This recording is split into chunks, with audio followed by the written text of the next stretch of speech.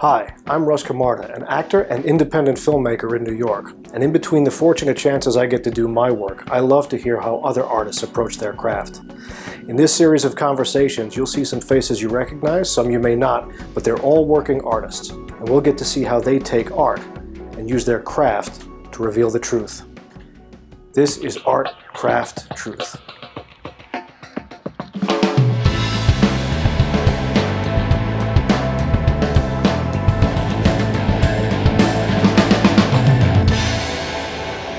In this conversation, we'll be talking with veteran character actor Arthur Nascarella. He's appeared in dozens of feature films directed by some of Hollywood's greatest filmmakers. Films like Copland, Martin Scorsese's Bringing Out the Dead, Oliver Stone's World Trade Center, 7 films with Spike Lee. But some of you may remember him best as Carlo Gervasi on The Sopranos, a role that earned him a Screen Actors Guild Award as part of the Best Ensemble cast that year. Now, I said Arthur was a character actor. The emphasis is on character. All right, Arthur, my man. Sir. Thank you so much for having me on. I really appreciate it. My pleasure, my pleasure. So listen, am I right? You came to acting late, right? I mean, you had a whole other life and career before you even started. I had a couple. I was in the Marine Corps for 8 years. What were the years? What 62 to 70. So did you carried a flamethrower? Yeah, originally I carried the outer ring of an 81 millimeter mortar. I was a big, strong, tough kid, but then when they realized I was really stupid, they gave me a flamethrower. So I carried that instead. And when I got done with being in the Marine Corps, then I joined the New York City Police Department.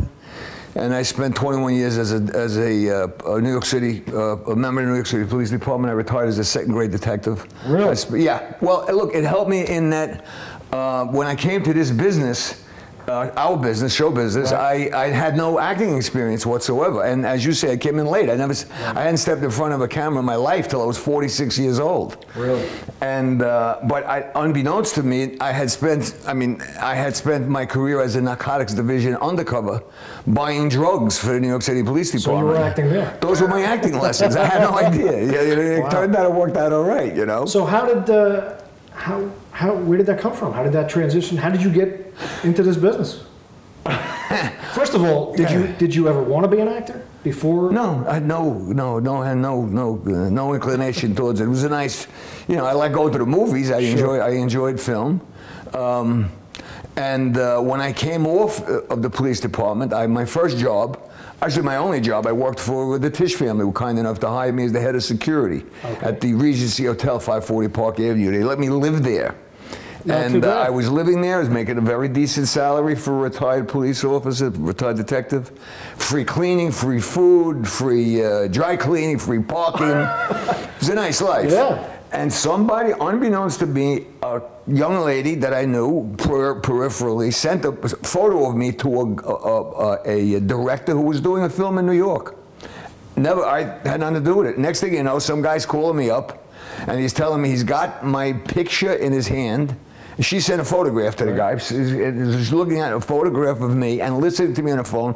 Will I please come and meet him? And he doesn't realize I am sitting on the top of the world. I'm on Park Avenue on 61st Street, living for free. You know what I'm trying to say to you? If I feel like I got the munchies that night, I make a call. They send me up a birthday cake just without the candles. Right.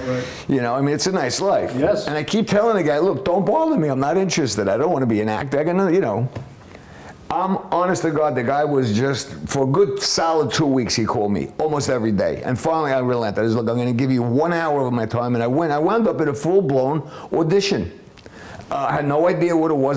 Some woman says to me, what age range are you? I had no idea what that meant. I don't know, my last range was 46 years old. It was my last birthday. But anyway, long story short, I wound up getting a part in that film. I spent a month shooting a SAG film. I got my SAG card. Let me ask you a question. What was the audition? What did they make you do? They made me ad-lib a scene where I'm sitting in a chair, much like I'm doing right now, and a gangster hypothetically comes over to me, and I go, hey, Benny, how you doing? Yeah, and he tells me a story, and some person off camera said something to me, and I just responded to it. And I said, okay, great. Okay, see you later. But just handle that piece of business. And the fake person left, and I fake picked up a telephone and went, hello, Louis, yeah, he's on the way down, make sure you kill him. Okay, and I And you've never done anything before. Nothing. And he cut. I said, he said, that was great. The only trouble was I didn't know that I had upstaged myself. I picked up the fake phone and put it in front of my face. Right. He said, next time do it the other way. And I went, all right, thank you. So I had my first note as an actor. That's amazing. And I wound up doing a month on that film. I met Vinny Pastore, Big Pussy from The Sopranos. Yes. He was one of my underlings. And I went there and I sat down as the boss. I had a 3-piece pinstripe suit on my clothing from work. And there were these 2 mugs sitting behind me. One was Vinny Pastore. One was a fellow named Tony Cucci. Turned out to be another good friend of mine. He played into my life later on, Anthony did. But the director says, okay, Arthur, you're going to play the boss, and Vinny, you're going to play his right-hand man, and Tony, his left-hand man. The next thing I went, hey, that's great, man. And I took a cigarette, I smoked and I took a cigarette, and Vinny reached over me and lit it. He was already my right-hand man. So, and I went, that was very impressive to me. I went, holy mackerel, this guy is already acting. It was a very cool thing to do, Vinny, but he's just terrific. So, to take it to the craft level of what an actor does, did you find you learned things along the way? I mean, because you didn't have any formal training as an actor, what kind of do you approach characters the same way you did when you walked on and did that improv, or do you do it differently now? I mean, have you learned different things as you move? Well, look, by virtue of the fact that I've been in the business a while, my characters are somewhat more complex. Mm-hmm. I've had to think more about who they are, how they fit into what we're doing, where does the guy go. Remember, I'm a character actor. Yeah.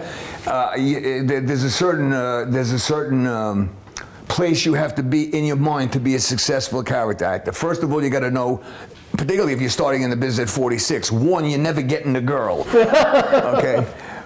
2, with a face like mine, okay, I'm never going to get offered Mother Teresa roles, you understand? I mean, I'm always going to be some kind of a tough cop or a tough gangster or something like that. And primarily, I will, I guess I could sum it up by saying my career has been kill or be killed. Right. You understand? Right. I kill you, you kill me, we kill each other. I mean, that's how it works. Right. The story that comes to mind quickly is when I became a member of the cast of The Sopranos. Mm-hmm. Now, I had auditioned for The Sopranos from day one. Right. Did you audition for Chase? You always audition with David. Okay. I auditioned for The Sopranos from day one. Now, okay. I went up for Big Pussy, which coincidentally Vinny Pastore got. And I went up for Vinny Pastore's part, but they actually wanted a big guy. Right. I didn't fit that role. So I didn't get the part, but David Chase always told me, and I would go every season, I would go back to David, and he would have me audition for another part, and he would tell me, look, I like you for this role, but it's a 1 or 2 show arc, and I'm not doing that. I'm not going to put you in a show until I got a character that you're going to last in. And as it turns out, at the beginning of the 4th season, he brought me in as Carlo Gervasi. Now, there were 86 total shows. I managed to shoot, thanks to David and my companions on the show, 43 of them. I did half of them, and I won that Screen Actors Guild Award over there. Nice. Yeah, 8 of us. There were 8 principal roles out of 1,500 that got a SAG award, and I was lucky enough to get one. Yeah, I was very, very generous of them. But my point, from an acting standpoint, was that you remember. There were 3 seasons already. You had Stevie Van Zandt's character and Paulie Walnut's very, very established characters. Now you're listening to me talk, you're watching my mannerisms. How much of an O or an E or a G do I have to go before I become one of these guys? Right. You understand? So I had to find a place somewhere in the middle. So what did you do? How did you do that? I just toned myself way down. Mm-hmm. I just took myself down. They were both up here, these guys, and I fit right in the middle and just took it down. Easy does it. Try to articulate a little better, lose a little bit of my New Yorkness, but just calm it down. Well, that's a real self-awareness for, your just knowing your presence and your physicality, because you can do that and there's an intensity that you don't have to do very much of anything. Yeah. And to know that, that's some fine craft, actually. That's some fine acting craft to realize what you're dealing with there. You got to remember something. I shave this character every morning. That's right. I know what I look like. Right. I don't have to really go be. Right. I can just look at you and be there. Let me ask you this question: when you do, because you end up doing a lot of roles like this, when you're in The Sopranos or you're in whatever, because you were a detective and because you were a New York City police for 20 some odd years, do you almost become a consultant on these projects? Like when you're watching it, you're like, no, that's bullshit. That's never. What are you holding a gun like this? I mean, do you do that kind of stuff? Well, look, what I do is, remember, you have to always respect the writer, the director. Right. You have to respect there are other people there that have their own opinions and want to have an image and a vision of what and where they want their film to be, or their scene to be.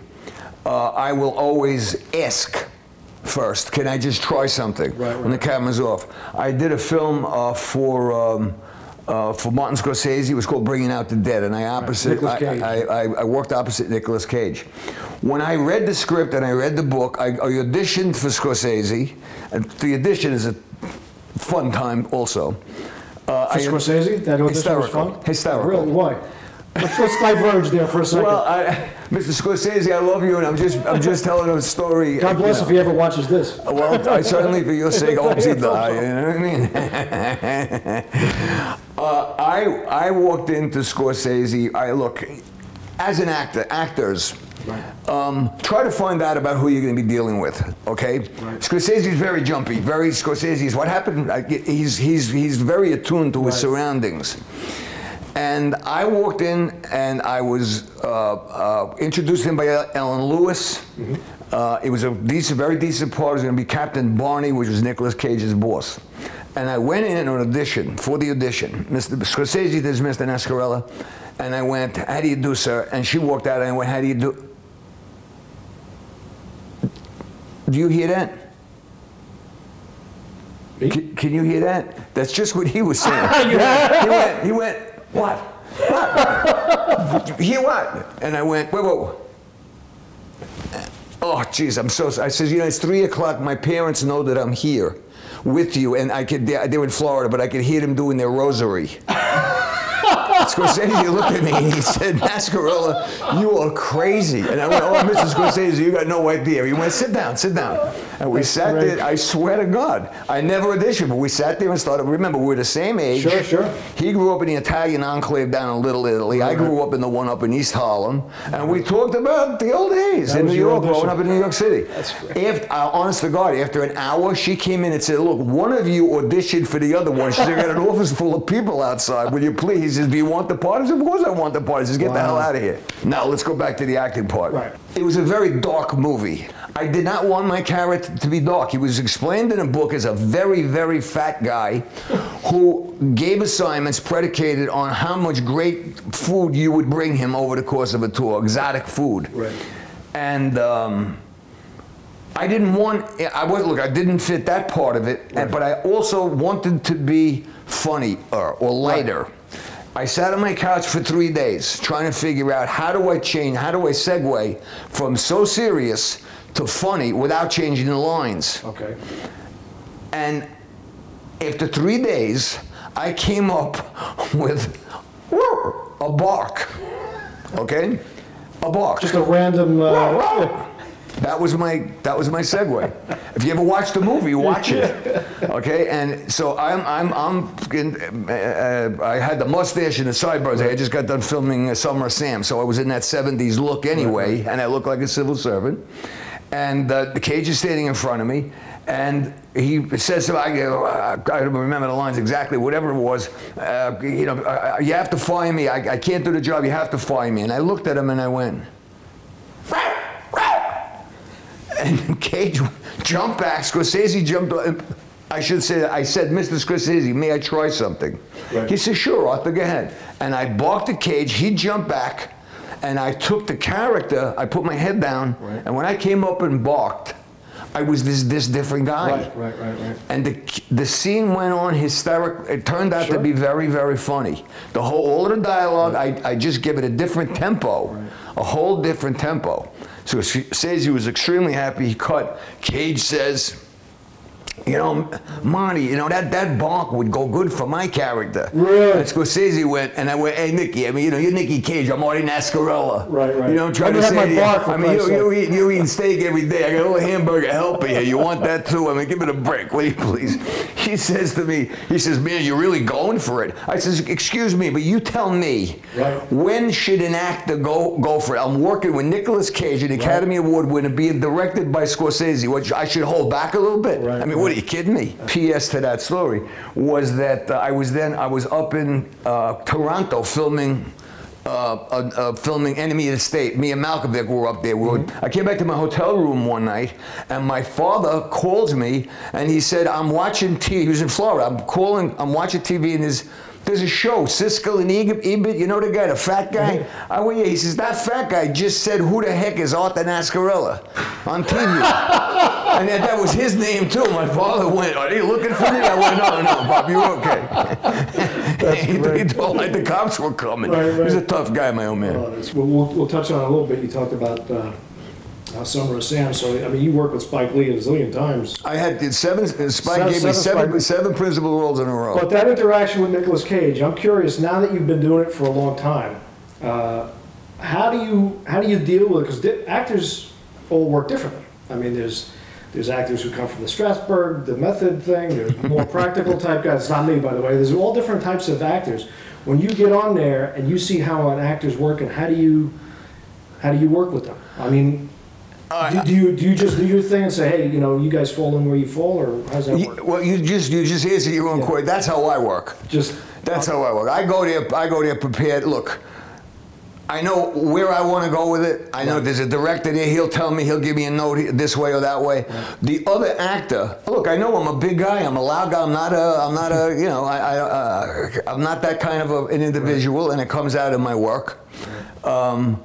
Of course, I'm respectful of everyone. I want everyone to do well, look well, like that. But when I'm head-to-head with you, face-to-face with you, well, on one of the opportunities that I had to work face-to-face with Robert De Niro, and he directed me in A Bronx Tale. I didn't get in the movie. The real bartender the bartender in The Bronx Tale in a social club had a heart attack in real life. It's one of my 2 times that I ever was an extra. They called me up to be an extra in A Bronx Tale. I went to Astoria. I'm sitting in a room, and there's 200 extras, men and women, all dolled up in the same. I went there. My hair was cut and my suit, and I'm there. And I'm playing a 7-card stud, a $1 and $2 7-card stud game with a bunch of Italian guys that I know. It's that kind of a play. We're getting in mood. And all of a sudden, the room goes dead silent. In comes De Niro and the first AD. And they're walking around looking, and they're looking, and they're looking, and they're looking, and they're looking, and De Niro stops right in front of me, and he says, did you shoot anything yet? And I said, no. He said, you didn't shoot nothing. I said, sir, I got here an hour ago. He says, he's the bartender. And he walks out. I don't know what that meant. They pick me up, take me to wardrobe. As I'm going to wardrobe, I see the bartender. He's going out on a fucking stretcher. I went, yikes. Wow. They bring me in, put me in his uniform. I go behind the bar. Now, it's the scene where Chaz Palminteri gets shot in the head. Everybody's dancing. The bar is riotous. And he gets shot. All right, I'm behind the bar. I'm pouring Chaz a bottle of a drink of shit. I got a Dom Perignon bottle in my hand. I'm pouring the thing. Okay, ready, action. The kid walks up to Chaz, bang, shoots Chaz in the head. My job, drop the bottle, run down the bar, open the bar flap. There's a guy from Staten Island called JoJo the Whale. He's sitting in the end. It's a 4-mile lap around JoJo. We used to do bicycle races around his ankles for charity. I got to run around JoJo the Whale, run back up the bar, and start fighting with the kid. Okay. That's my bit. Okay. This is 1 o'clock in the afternoon. Now it's 4 o'clock in the morning. Oh! Okay, we're on, I'm not lying to you, we're on 145 takes later. Okay, ready, action, boom, drop the bottle, run up the thing, open the thing, run around JoJo the Whale, run up the thing, you understand? I said to him, look, if I was running straight, I'd be in Philly now. You understand? I mean, I did about 40. I said, no wonder the other guy had a heart attack.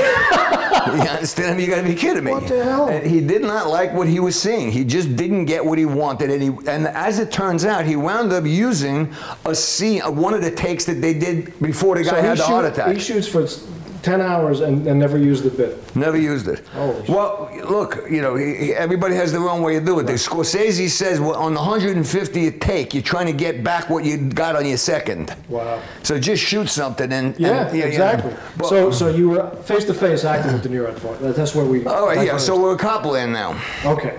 Okay. There is a scene where De Niro comes in to a little candy store. We're lined up. There's me, Harvey Keitel, and Robert Patrick. Right. De Niro walks in. They see each other. De Niro, actors. De Niro has a scene where he walks in. Look, he's legendary. I mean, there's a million stories about Mr. De Niro. He walks in, and his character takes it, makes himself a cup of coffee, and puts it in a brown paper bag. They have brown paper bags stacked up. Off camera, I mean, before the scene is going, De Niro stood there for an hour with brown paper bags going whap, so that it would open. Whap, whap, whap, over and over and over. There were brown paper bags all over the floor until he could walk in, eyes closed, and open that bag and put his coffee in. Okay, that's De Niro. That's him. That's prep, baby. Actors, come on, work on. Look, what do they teach you in your schools? Where if you're going to use a prop, if you're going to use something in your hands, use it first before you go on camera, so that when you go on camera, you're like, oh shit, you understand? Have you taken that with you now to when you do stuff? But if I'm going to use a prop, without fail. Yeah. Look, in the film that you and I just did, I'm on the altar in the whole vestment doing mass. Right. You understand? I mean, there were a lot of little things I had to learn, so I did them all before the camera started rolling. You know, so you're not some real specific stuff. Yeah, you know, little, just small stuff. De Niro comes in. Keitel and him, they see each other. They enter into a conversation. Right. Keitel does his lines. He introduces Robert Patrick. Robert Patrick does his lines, and De Niro says, "Cut. Hold on a minute." Now remember, we're in this little tiny space. We're talking about a 15 by 15, 20 by 20 space. There's 50 people in there. There's the camera. Harvey Weinstein is standing right behind the camera. Oh, really? Okay. And De Niro says, "Look, you got another man here. Wouldn't I have discussion with these two, but wouldn't I have discussion with him?" Sure. I raised my hand. I said, "Oh, yeah, Harvey Weinstein, yeah, Arthur, what is it?" And I said, "Mr. De Niro," I said, "My name is Arthur Nasser. I'm a retired New York City police detective, and I gave him three, I won't go into it, right, but I gave him three very specific reasons why he would want to ID me. If you're working a case on us, you would want to know who I am. Suppose you get transferred tomorrow. The guy that comes in, you could say, that guy is Frank Lagunda. Get it? All right." So he says, "Oh, I like it. So I'll say hello to you." I said, "Okay, fine, sir." Good. He goes out, action. He walks in. He does his lines with Keitel. Keitel does his lines with Robert Patrick. He looks at me. And he says, whatever his name was, Lenny. I go, "How you doing, Frank Lagunda?" And he says, "Oh, Frank, where do you work?" And I went to 17 Precinct. He says, "Really? How long you been here?" I says, "Well, if I got a lieutenant from Maternal Affairs asking me, maybe I'm there too long." He went in, "Good to meet you." I said, "Good to meet you too." And he walks out. Great. Total ad lib. Right. Watch the movie. It's in the movie. Of course, yeah. You That's understand? a great bit. Right. There are veteran actors who are, masters at improv and stuff. Yes. Who would be intimidated in that situation. And Harvey Weinstein asked me that. He says, "Why are you nervous?" And I said, "No." I said, "Harvey, listen to me. If I had thrown up on De Niro," I actually said, I said, "If I had thrown," De Niro said he had lived with me, "If I had puked on De Niro's chest that night, I would have had a steak dinner with a girlfriend." So I had no problem with it. I was not worried about it at all. That's just what I told Harvey. That's true. Right. But I did a film for Brian Koppelman and David Levine where I worked opposite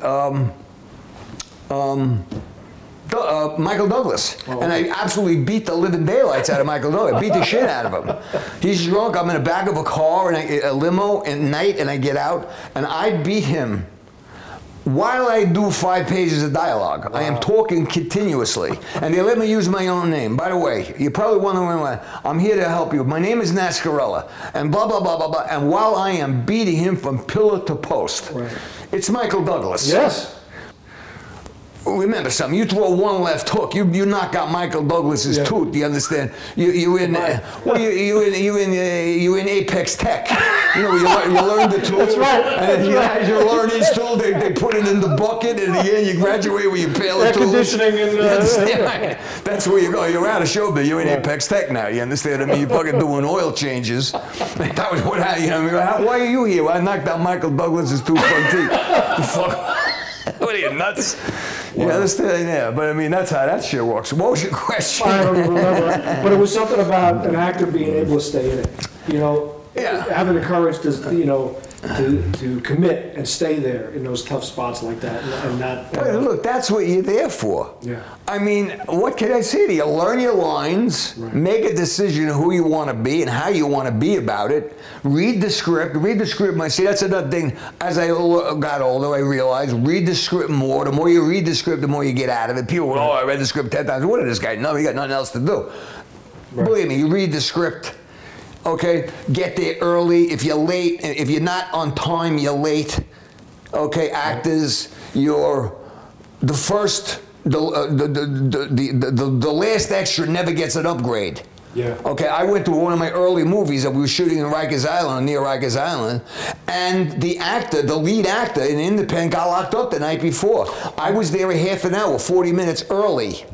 And the director was on the phone. What the hell do you mean? We're shooting a movie, Mike. I need him. You can't get it right. Hang on a second. Come here. Yeah. You speak English. Yeah. Fuck, I'm leaving you. You're my new leading man. Half the job is showing up. You understand? And I was the leading man from that point on. He didn't have too much in the can where he could substitute the leading man, and that's what happened to me. Right. The last extra never gets an upgrade. Well, Copland, that's a classic sort of indie that made it. But you've been on. I think you did World Trade Center, right? Oliver Stone. I did World Trade Center. I mean, you've been on Big. And Little, what's the I mean, do you approach it any differently as an actor when you get on? Do you deal with the people any different? Like, how do you? You just walk in and bang and do it. But look, I'm one of these guys. I woke up in June of '52 in a good mood. I've been stuck there ever since. You know what I mean? I get along with everybody. I prefer, it's a little too hard. It's a lot of work to be a pain in the ass, to be nasty, and consider it. I mean, I really didn't try to. I mean, I went to one acting class. Vinny Pesto brought me to an acting class. Oh, this I gotta hear. Yeah, there was a young man. He was kind of everybody's guru. He actually was tapping everybody in the class. That's another story. But that part of it is not actually that's common to the world. You don't have to be an actor. But anyway, we're in. Now remember, I'm living and working at the Regency. I'm running now I've gotten promoted at the Regency. Now I've taken over private security because I'm extrapolating outward. While that's a great job, I now have the Royal Family of Monaco. I handle all of their security. I did for 9 years. Oh. Anytime they were in New York, I had them and my guys. Wow. And ultimately, in my PI work, I wound up living with Leona Helmsley. I got up in my apartment and moved in with Leona Helmsley. Really, in Greenwich, Connecticut. I live with her and Harry. Forrest Gump sitting in front of you. You've been everywhere. For Christ's sake. I'm like dog shit. I'm all over. So where was I? Acting class. Okay, but Vinny Pesto raised me to his acting class. The only class I ever went to. It's in a loft. It was in a loft above the Cafe Wow on McDougal and Minetta Lane. It's upstairs. The Cafe used to record there. Cafe Wow. I mean, I was knocked around down there a lot as a young kid. There's a loft upstairs, a one-room loft. It's filthy. All right, you walk in the door. If somebody slams the door, shit goes through the ceiling, and it's dusty, and they're in there.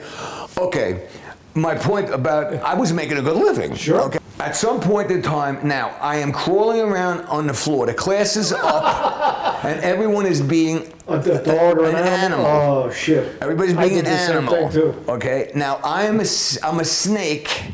I'm on the ground, slithery. He says, "Arthur, you'll be a snake." Okay, I'm a snake. I'm on the ground. I got $500 pants on, a $300 shirt, a $250 haircut, $2,000 shoes on, and I'm slithering around on this filthy floor. Oh. And as I'm slithering, here comes Vinny. He's a bear. And I looked up at him and I said, when this class is over, I'm gonna break your fucking nose. You understand? I just went, I'm gonna fucking kill you.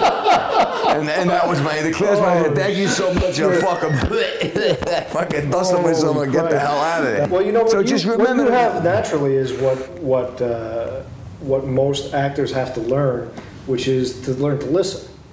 I mean, I was always taught that your performance has nothing to do with you. Your performance is in the other guy and what you're trying to get out of him.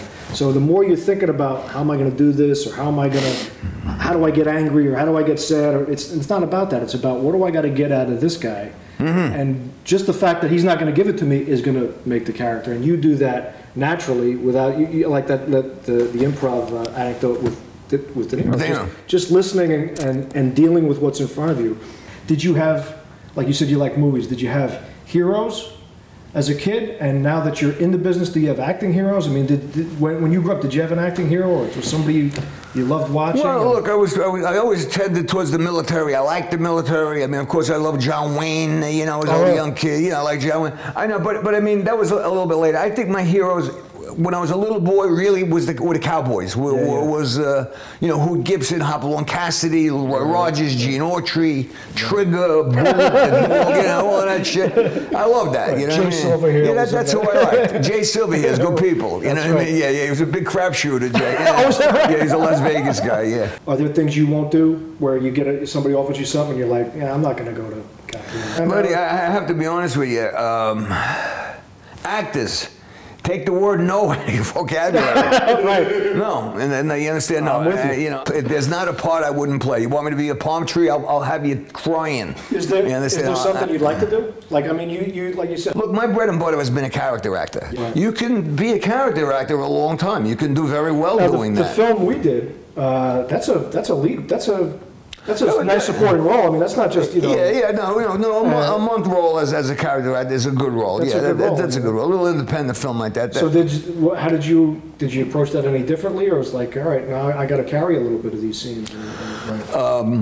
In the scene that you and I do together, and we gamble together, but without giving up much. But we have a very nice, great scene together. He was made, and I must say this: you made that scene. You made it. Well, look, I did the scene once 3 years ago, and that scene is what got the money to do the movie. Right. But you did, and when they took away my guy who did the scene with me and gave him a bigger role, I was happy for him personally, but I was not happy that I wasn't going to have him in the gambling scene with me because he was terrific. You come in, enter stage left, and you knock it out of the ballpark. I mean, you were fabulous. I told you that. I mean, I went to the producer and said, can't you find something else for Russ to do? I mean, you know that. I mean, you were there. I told him. I mean, you're nuts to let this guy just walk away.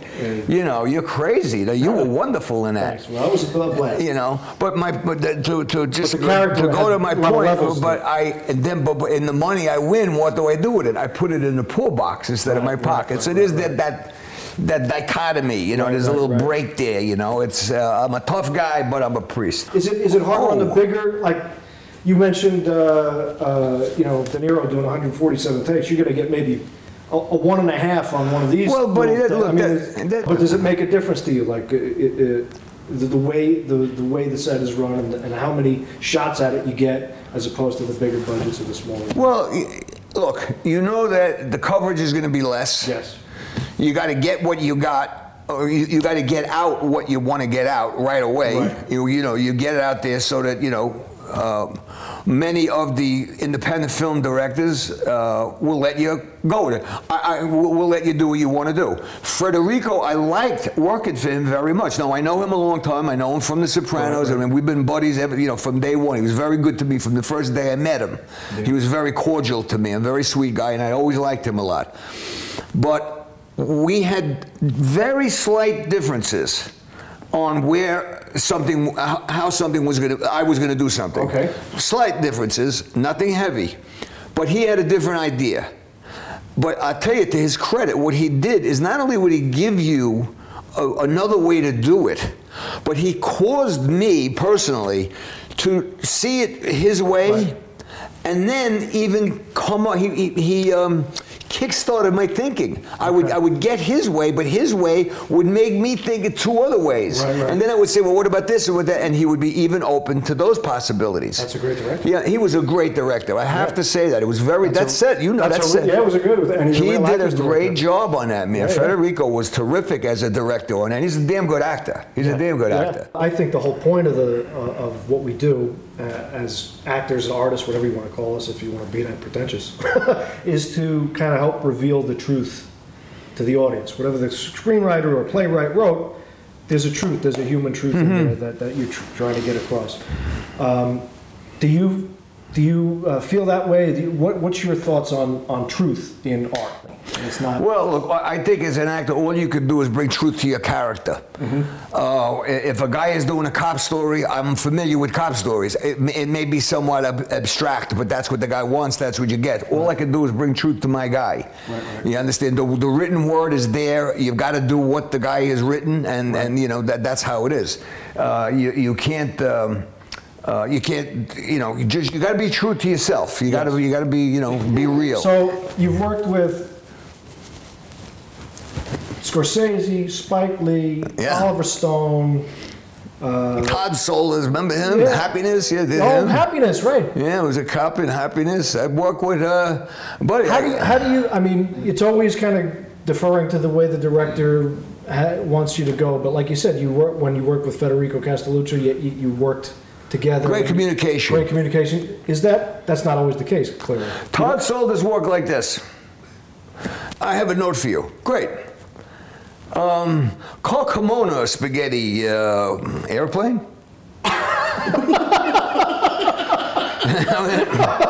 Really? Oh, no. Cereal box pair of shoes. No kidding. Yeah, okay, I got it.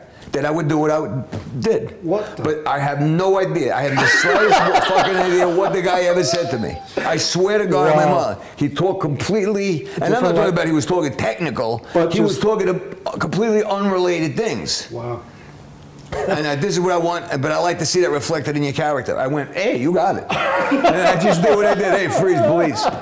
And he went, excellent. You said before you did 7. Yeah. Picture. How did Spike Lee come into your life? How did he find you? Spike Lee saw a film called A Brother's Kiss. It was a small independent film. It was directed by a guy named ZVI something, Rosenberg. He was Rosie Perez's husband at the time. Okay. Spike Lee saw that movie via Rosie Perez, Spike's an indie guy, you know. Right. And the next thing you know, I get a phone call, and it's Spike Lee, just out of clear blue sky. The phone rings, and it's Spike Lee. And he invited me down to 375 Greenwich. He had his office there. Did you know it was Spike Lee? Like, how did you? Well, look, there was a black man on the telephone, and my name is Nascarella, and he said to me, can I speak to Arthur Nascadilli? Whoever this is, I don't know the guy well. And I said, no. I said, who's this? And he said, Spike Lee. And I went, good Lord, I had never had a conversation with Spike Lee before, but I'd seen him on television and seen him in the films. And I said to him, like, well, if this is Spike Lee, then I'm Nascadilli. And he said, well, then you're Nascadilli because this is Spike Lee. That's great. And an hour later, I was downtown with him. We had a cup of coffee, and he invited me to be in a film called New Jersey Drive. Played a junkyard owner. And then, Spike liked what he saw. And then he gave me Clockers, and then New Jersey then Girl 6. Wow. But I did that, and then on to He Got Game. He Got Game. And it's nice when a director he was great. Thinks about you and wants to put you back. But Spike Lee's he taught me so many things. Believe me when I tell you. Spike Lee. Told you what? One of the things he taught me, I think that might have been the second film that I ever did from. I did not go to the premiere, nor the party afterwards, for whatever reason. I have no idea. The next morning, 10 o'clock in the morning, my phone rings. Where was you? I said, hey, Spike. I said, yes, you had 3,500 people at the Ziegfeld, and you're missing me. He said, let me teach you something. He said, you're never more in demand than when you're not there. Wow. So, actors, show up. Don't necessarily be a smoke ring in an air-conditioned room. You understand? That's too little. Right. Okay, but show up when you need to show up. Right. Don't send candy to the director's wife. Don't come to set on a day you're not shooting. Okay? when the shoot is over, it's a family of people, but then it goes away. Right. But Well, I gotta tell you, just before we wrap it here, ahead. there's something about nature and nurture, you know? And nurture would be the training, which would be, you know, an actor who has a facility to do it, wants to be an actor, learns how to do it, blah, blah, blah. Sure, and sure. then there's the nature, where you have an instinct, you understand listening before anybody tells you how to do it, you understand commitment before anybody tells you that that's part of what you're going to do. It's a work ethic. And what you've done, yeah, and I think all of that stuff from your Marine and police training and all that, but just you in general, you got a little angel on your shoulder too, where people are calling you, your first job comes out of nowhere, Spike Lee sees you in a thing, this guy's, and I think the lesson with an actor like you is, it seems sort of serendipitous. But just being the way you are makes that stuff happen. It attracts that stuff into your life. Thank you. That's very And sweet of you. I think you're a fantastic natural talent, and I had a pleasure working with you. And Good. this has been. Just I fantastic. certainly hope that I can help somebody get ahead. You know what I mean? That Yeah. I wish all of you the best of luck. Break both of your legs. Yes. You know, have fun, enjoy yourself. It's just acting, really. That's It's right. just acting, man. Awesome. Thank you, Arthur, My so pleasure. much. I really God bless appreciate you. it. You're awesome. My absolute pleasure.